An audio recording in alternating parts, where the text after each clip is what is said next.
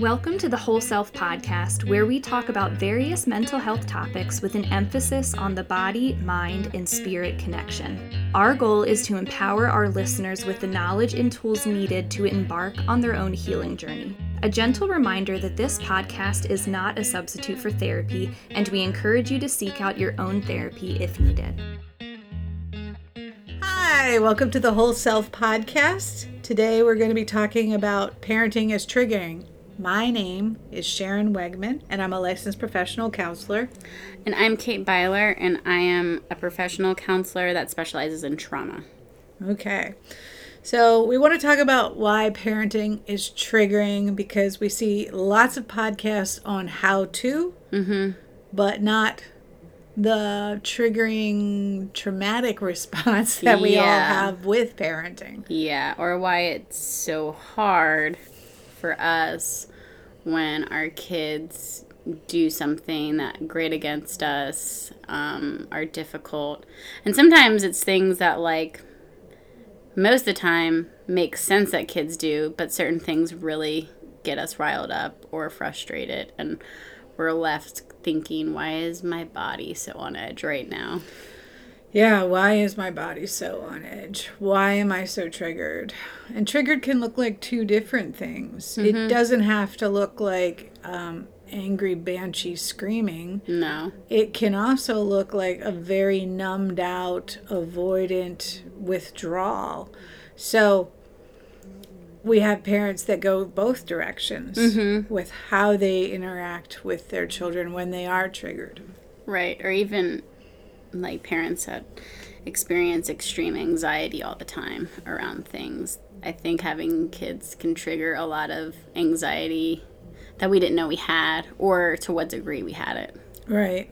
So what we're talking about is you will be triggered if you're a parent, and it will continue until they're adults, and then that continues. It just gets different. And so, sometimes I'll have clients who say to me, well, will I ever get to the point that I'm not triggered? And I'm like, no, you will always have triggers. Yeah. You just need to learn how to handle those triggers when they come. Right. Because it's not that our body, we don't have control over what our body does. Right. But once it does it, then we have control over it. Yes. Okay, so let's talk about why we get triggered. Yeah, so one of the reasons we get triggered, and if you've listened to our other podcasts, this idea will not be foreign to you, is because of our own trauma. So again, it doesn't always look like our brain registering something as, oh, that reminds me of this one time when I was a child. It's more of like a bodily response, like we were saying before. So being numbed out or feeling powerless, or being extra angry and really hyper. We're getting triggered because something that our kid is doing is triggering from our own childhood, whether it been from a parent or how you were treated or lack thereof, So again, our brain's not constantly pointing this out to us, but our bodies usually are.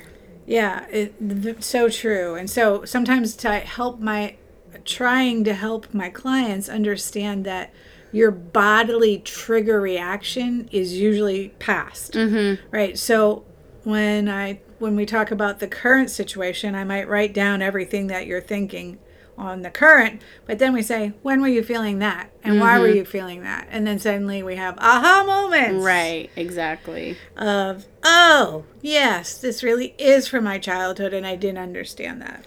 Right. And sometimes our reactions are even triggering from our trauma. What I mean by that is, like, I think, if my son were to do something and then all of a sudden I get and feel really angry, I'm also triggered because if I've had an angry parent, I don't want to be the angry parent. Oh, yes. So, like, just catching those things and coming down from it and being kind to yourself when it's happening, because the only way you can move through it is if you start acknowledging why these triggers are there. Absolutely. Absolutely. So, again, that comes back to, our second point here is, what did our own parents model when it came to parenting?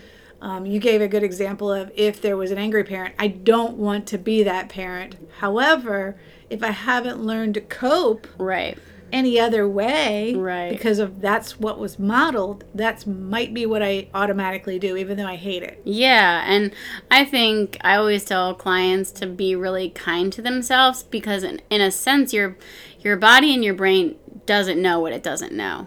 Yeah. So, like, you just have to remember, okay, I'm going to be teaching now my body and brain how to respond because the only thing it was ever taught before is what was modeled to me.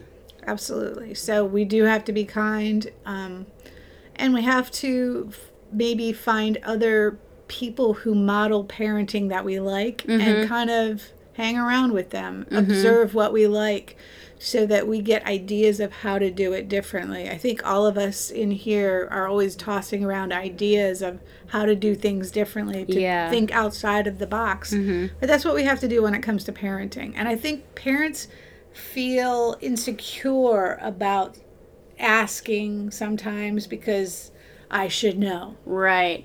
Yeah, like, I think just being able to talk to someone that's safe and trustworthy and asking for support, like saying, I really struggle when my kid does this. I don't know how to regulate myself, and it's strange. Like, I can't, this, or maybe this age, right? I think that's another thing. Oh, yes. Like, to not feel guilty about, you don't have to be in love with every single age your kid goes through, you know? Some are going to be much more triggering than others because of your own story. And because of how your parents modeled things. Yeah, so let's kind of talk about that for a second. I mean, sometimes the age of your child that is most triggering to you is often tied to your own trauma at that age. And people don't understand that, but suddenly they're being more triggered with their child's behavior, and it's really not about the child. It's really about you as the adult experienced as a child. Right, exactly. I always remember, I forget what we were talking about exactly, but it was the idea that I think you gave the advice that we can't parent out of like what we lacked in our own childhood because our kids never lived that childhood. True. And so I think like what our parents modeled or didn't model, you know, we have to pick and choose what we're going to take and leave because our kids never lived that life. So they don't know that we wish we would have gotten more of X, Y, and Z, you know? But then we're projecting that on them, right? Giving them the childhood we wish we had. That's not always the healthiest mindset. No, I'm a little worried about what we're creating out there. Right. As far as entitled children who get everything. Right. We could be creating a lot of narcissists. Sorry. That's just my fear. That's my fear. Okay, so let's talk about powerlessness that causes the trigger, and what are those sources of powerlessness when it comes to parenting? I mean, for that, the first thing, honestly, that pops in my head is still feeling powerlessness and, like, controlling our emotions, so knowing how to regulate in that moment. Which, again, I'm going to do a therapy plug, is something that you are able to figure out what works for you if you have a counselor. Yeah. And things like that, because there can be that powerlessness of, I just exploded again. How did I get to this point? I don't want to be here. But every time I'm stuck in this cycle. So a very, like, cyclic type of thing is happening when your kid does this, it triggers this emotion, you do this action, and it keeps going around. That can feel very powerless. Right. So that powerlessness can be from the pattern we learned, or it can be from maybe this child is not complying to what I need them to do. Please put your shoes on, right? And they're not, and they're not. And I can remember those kinds of battles, and they were very draining. I frequently would call my husband while it was happening because I wanted somebody else to be speaking to me while I was feeling that powerless. Yes. Okay, and maybe it's any other types of powerlessness tied to their health. Like when they're ill, I think parents get really triggered with their own fears of I can't help them, I don't understand what's happening. Yeah, absolutely. Especially if your kid is at the age where it's hard for them to communicate that type of stuff. And you're kind of going off. It's hard to know. I know for me, is it hard? Am I going off of my anxiety, or am I going off of what my kid needs? And that can feel like this powerlessness of not knowing what to do, because once you're a parent, all you want to do is take the pain away. But the reality is you can't always do that. You cannot. And the challenge is to not take your anxiety and make it your child's anxiety. Mm-hmm. And sometimes that's what powerlessness is all about, is I don't have control of this situation. I feel out of control. I feel anxious because I'm out of control. And sometimes the child can pick up our anxiety, and we don't want to be modeling that regarding situations. So again, another reason to really push into understanding your triggers. Yeah. I'm also thinking of another another reason for powerlessness would be if maybe you're a single mom or a single parent, and have limited resources. Maybe you don't have safe family members to watch your kids. Oh, true. And you have to pay for childcare. All of this is really powerless. That is just that's just extremely hard. So we're fishing around to make things work and still have a job. We're going to be triggered then by our kids much easier than if we have those things in place and they're much more accessible. Right. So lack of resources is huge in the area of powerlessness. And sometimes we just feel so stuck in that lack of resources issue that we don't know how to pull ourselves out. Right. Again, why we need a community and why we need other parents that we can process with. Yeah, support groups, something if you are in that situation to even allow yourself to feel angry at your situation and debrief with someone. That way it's not coming out when you're trying to parent and do all these other things. But we do get that when your resources are limited and you don't have a supportive partner with kids, it's really, really hard. Yes. Yes, we have great compassion on you. We understand. So another area that causes a lot of triggering is mommy comparison, parent comparison, daddy comparison. Yeah. And I think that it causes you to kind of get triggered in your own insecurities regarding how you're parenting. And it's a huge thing now that social media exists. Mm-hmm. Everybody can see what everybody's doing, although all they're seeing is the best version. Mm-hmm. Except for at Christmas time where they post those weird things about kids freaking out on Christmas card pictures. Right? But otherwise, you're generally only seeing the best version. Yes, and I can attest to this as being a fairly new mom. I have one child and he's a toddler. Obviously, social media has been around longer than he's been alive. So sometimes it's helpful because there are doctors and OTs out there that will give helpful advice. But most of the time, I find myself being like, my kid doesn't sit and intricately put things into things. He wants to climb and almost die on things every day. And then it is true. You start questioning, should I be doing this more with him? Should I be paying more attention this way? And what it does is create a very shaming guilt complex.